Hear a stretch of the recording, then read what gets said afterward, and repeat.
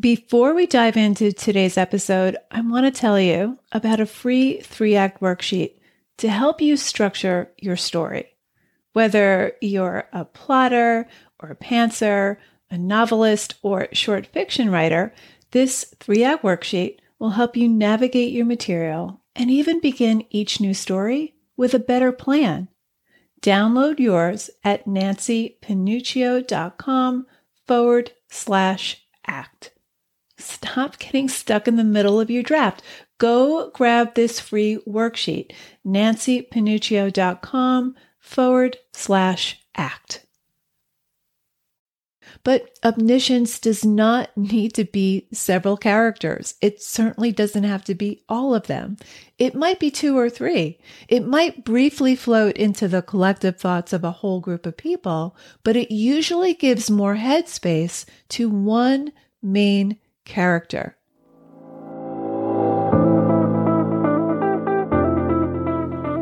Writer Unleashed is for you, a writer who has a story you want to bring onto the page and into the hearts and minds of readers. I'm Nancy Panuccio, writer, editor, and writing coach, and each week we'll explore techniques, mindsets, and inspiration for writing stories readers can't put down.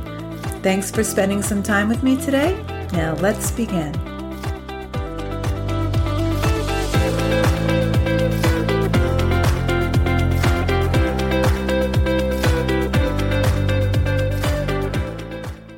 Okay, so you want to use third person to tell your story, but how do you use third person to create the emotional, intellectual, and moral response you want your readers to have? Let's say you're writing in limited third from your main character's point of view, and there are points in the story where other characters do things that your main character doesn't yet know, but need to be explained in order for the reader to understand what's happening. For example, someone's plotting to do some kind of harm to your main character, and this needs to be explained before the main character figures out what's going on. Well, how do you do this in third limited? Or let's say you have 2 characters in one scene, and you're revealing both their thoughts and emotions as they walk and talk, etc. Are you allowed to change point of view in the same chapter? Is this considered to be third person omniscient point of view? And if it is, isn't this a big no-no? Isn't that head hopping?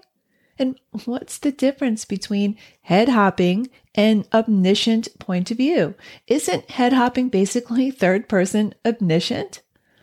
There's so much confusion. So in today's episode, we're going to simplify point of view and dismantle some of the most common misconceptions about third person that are keeping you confused. I'll give you a simple way to craft third person, whether you're writing omniscient, limited, or objective third. If you're doing NaNoWriMo this month, it's really helpful to sort out your point of view before you begin your writing sprint. And if you already have a draft in progress and you're confused about point of view, this episode will give you all you need to know to take full advantage of your third-person narrator. Third person can bring more depth and range to your story if you know how to use it. But here's where writers get confused. Generally, point of view is defined by person. Who's telling the story? Third person omniscient, third person limited, third person objective, third person close, etc. And where writers go wrong is they think that all they need to do to craft a point of view is to identify their story's person. It's no wonder you're confused, because the story's person is the one telling the story, but it tells us nothing about the point of view. It misses the mark completely. It's limiting you. But before we get to what the primary purpose of point of view is and how to use it, let's break down third person into its three main categories: omniscient, limited third, and objective third. With omniscience, the narrator is reporting on the thoughts and feelings of several characters. With limited third, the narrator is reporting on the thoughts and feelings of one character. That's usually your protagonist. And with objective third, the narrator stays outside the character's thoughts and feelings and only reports on what they say and what they do. So we have omniscient, limited third, and objective third. Okay, so let's get to it. The primary purpose of point of view is to manipulate the distance between the characters and the reader. And that distance will modulate. It's not static. That's why when you think of point of view as a technical distinction, third person omniscient, third person limited, close third person, etc., you're limiting the range that's available to you in third person, and you're overcomplicating it. Some points of view keep us entirely outside the characters. Some allow us to be simultaneously outside and inside, and others bring us all the way inside the heart and soul of a character. So it's more intimate. But the narrator's distance to the characters is always shifting. Now, most of you are familiar with omniscience and limited third and close third, etc. But what might be new to many of you is the fact that all of these techniques are available to any narrator, whether the narrator uses first, second, or third person. So, rather than focus on which person you're writing in, focus on the techniques that manipulate the narrator's distance to the characters. Now, you may be asking, what about keeping the point of view consistent? Because we're often urged to be consistent with point of view. Well, it's generally a bad idea to shift person in your story, to have a first-person narrator suddenly morph into a third-person narrator, for example, or to arbitrarily bounce from one character's head into another character's head. This is head hopping. It's not omniscience. It's not consistent. So it's true that you don't want to switch person or arbitrarily head hop or body hop, but the distance between the narrator and the characters is always shifting. It's not static. Here's something my mentor, David Joust, said. However singular and consistent the person of a story may be, the techniques that truly constitute point of view are inevitably multiple and shifting. Let me repeat that. However singular and consistent the person of a story may be, the techniques that truly constitute point of view are inevitably multiple and shifting. For example, third-person omniscience may be consistently third person, but it's not consistently omniscient. The narrator is going to shift from omniscience to the objective point of view whenever he deals with a character whose mind he does not enter. Revolutionary Road is a perfect example of omniscience that varies the distance between the narrator and the characters. The author begins the novel in objective third. The narrator reports only on what can be seen and heard, so he's distant to the characters at this point. And then he moves into limited third for most of the novel. He spends most time with the protagonist, Frank Wheeler. Sometimes he moves closer to his interior thoughts. Sometimes he's a little more distant. Sometimes the narrator is objective. He's reporting something that happened before Frank was even born, and then he moves closer into Frank's internal experience. In part 2, he devotes one chapter to one supporting character and another chapter to another supporting character. So the narrator is in these characters' heads.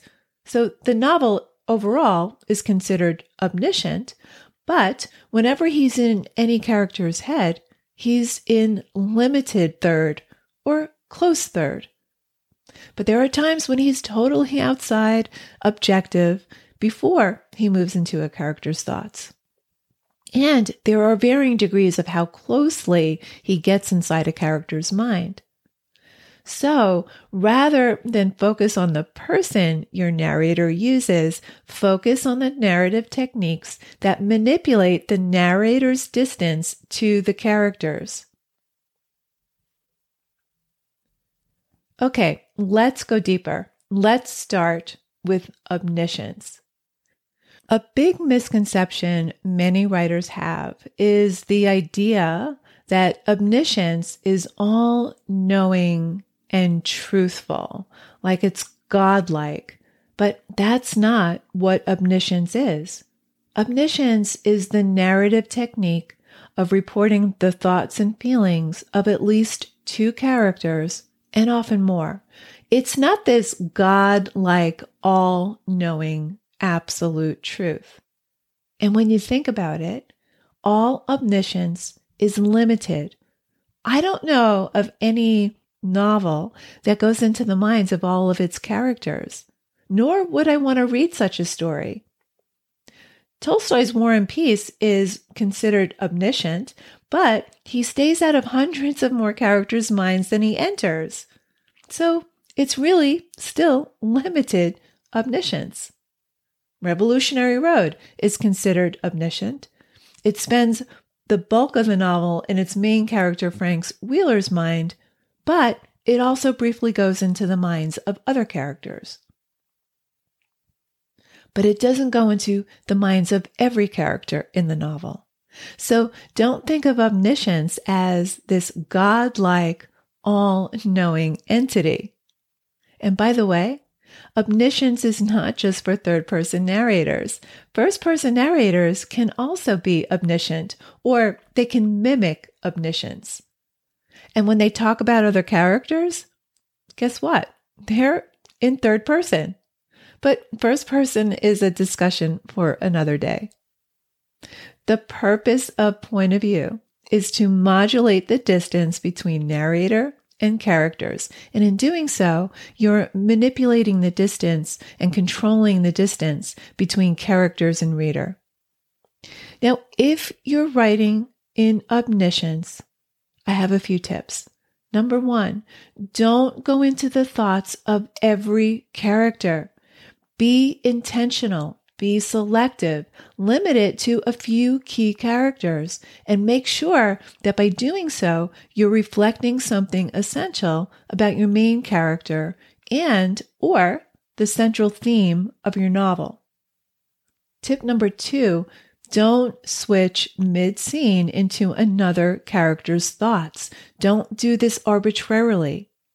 Don't even do it mid-chapter unless there's a space break to denote a break in time and place. Because otherwise, you're just head-hopping, and that is not omniscience. So if you want to enter the minds of more than one character, great. Just be intentional about it. I like having separate chapters for different characters' points of view, meaning we're privy to their thoughts and how they feel about what's happening.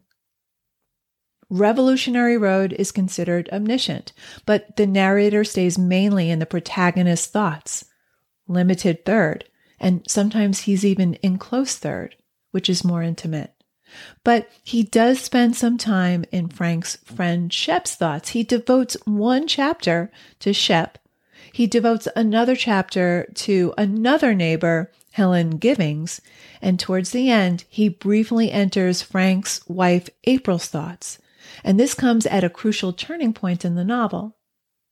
But the narrator doesn't enter every character's thoughts, just the characters who are relevant to understanding the main character's plight. So it isn't arbitrary, it's intentional. But whenever the narrator has access to any particular character's thoughts, it's limited third. Tip number 3, don't give equal airtime to every character's thoughts.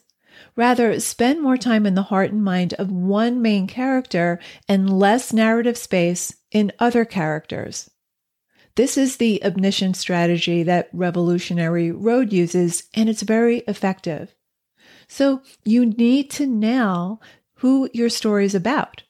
For more on that, go listen to episode 93. Whose story is it? Episode 93. Whose story is it? I'll link in the show notes. My last tip to handle more than one character's thoughts is to treat the other character's point of view as subplots. Subplots mirror or contrast with the main plot, but they're lesser plots. They take less narrative space. For more on subplots, go listen to episode 68, How to Use Subplots to Amplify Your Novel. I'll link in the show notes. But omniscience does not need to be several characters. It certainly doesn't have to be all of them. It might be 2 or 3. It might briefly float into the collective thoughts of a whole group of people, but it usually gives more headspace to one main character. Okay, on to limited third. Here, the narrator will report on the thoughts and feelings of one character.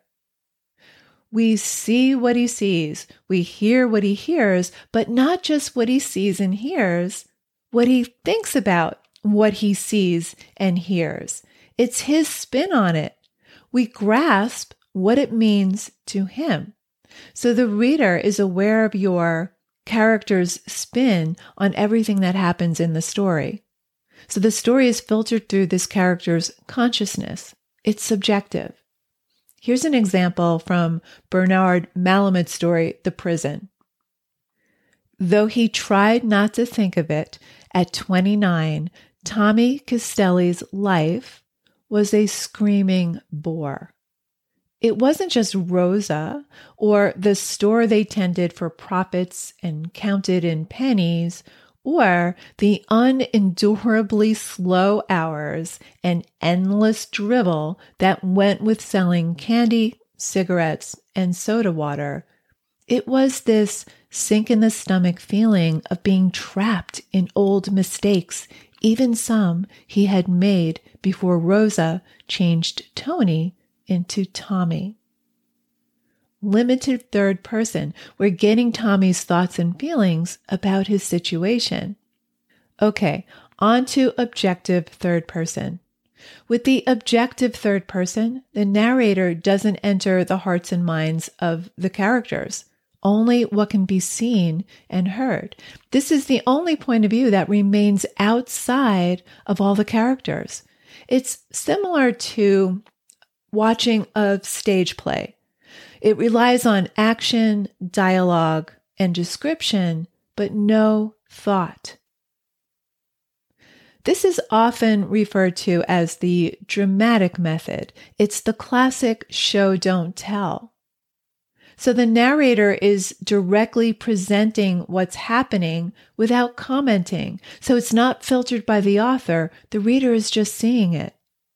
Hemingway typically uses the objective third person.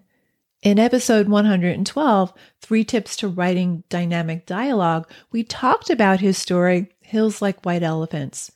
So in the story, we eavesdrop on a conversation between a man and a girl while they're waiting for a train, just like we would in real life or while watching a dramatic stage play.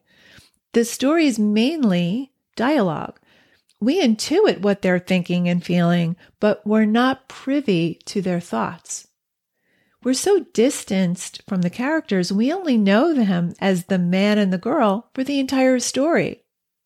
Now, there are two instances at the end where Hemingway closes the distance slightly by moving into the man's thoughts.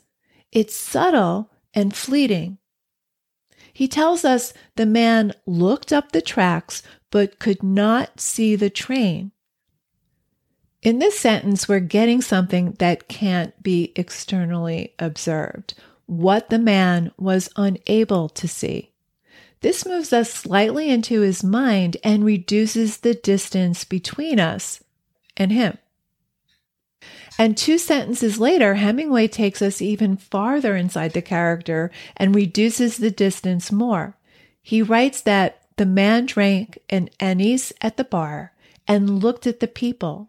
They were all waiting reasonably for the train. Notice the word reasonably.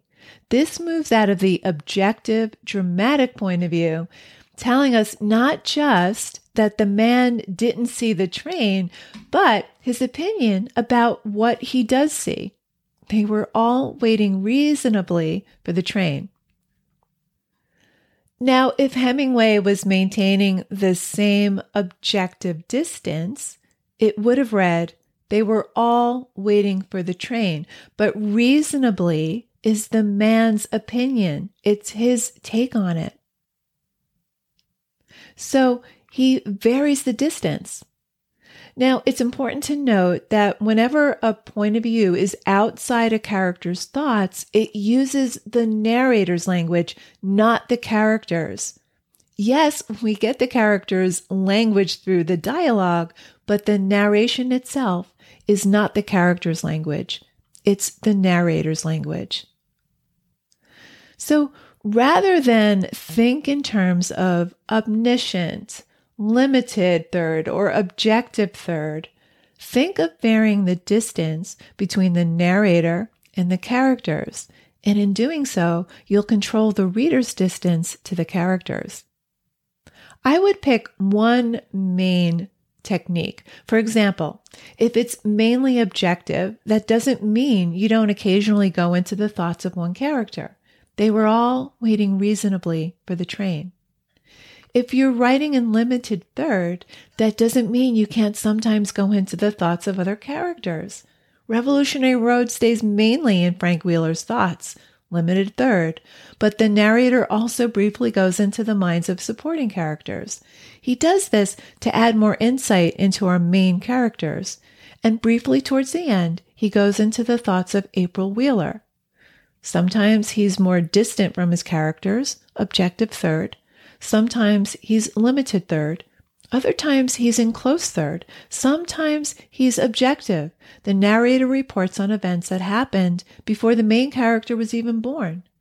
There's one section where the narrator talks about the construction of the building where the main character works. It's relevant to the story, but it's told in objective third. So vary the narrator's distance to your characters. In other words, modulate the narrator's access to your character's thoughts and feelings. Okay, so let's wrap this up. When we think about point of view in our fiction, we should pay attention not only to the person we use, but all the techniques that manipulate our narrator's distance from the characters. Third person is typically divided into omniscient and limited third and objective third, depending on whether the narrator reports on the thoughts and feelings of several characters, one character, or none. But this is the important takeaway. These techniques are available to all narrators, whether first or third person. Here are some key takeaways. Number 1, omniscience is not all-knowing. It doesn't need to go into every character's head, just more than one. I think it's a good strategy to introduce all of your main characters in the first chapter, even if it's brief. limit whose heart and soul you'll enter and give more narrative space to one character. Number 2, limited third. This goes into the mind and thoughts of one character. This is sometimes too limiting for many of you because you need to get information that your main character doesn't know.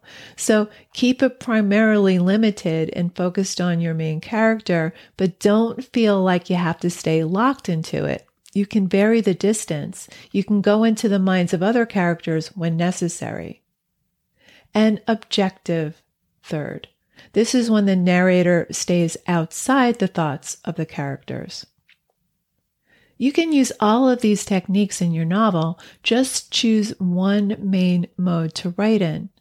If you remember that manipulating distance is the primary purpose of point of view, you'll write stories and novels that take fuller advantage of the depth and range and the different angles of vision your third-person narrator has. So that's all I have for you today. I hope this simplifies third-person narration for you and gives you a better understanding of point of view. I know it can be confusing, but I hope this made it simpler for you. So there you have it. Thanks for hanging out with me today.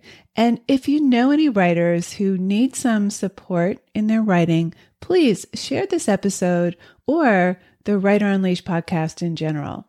And if you love what you're listening to, subscribe on your favorite listening platform and please leave me a review. Reading how this podcast impacts your writing truly lights me up and helps me create topics for the show. Till next time, keep writing, and I'll talk to you soon.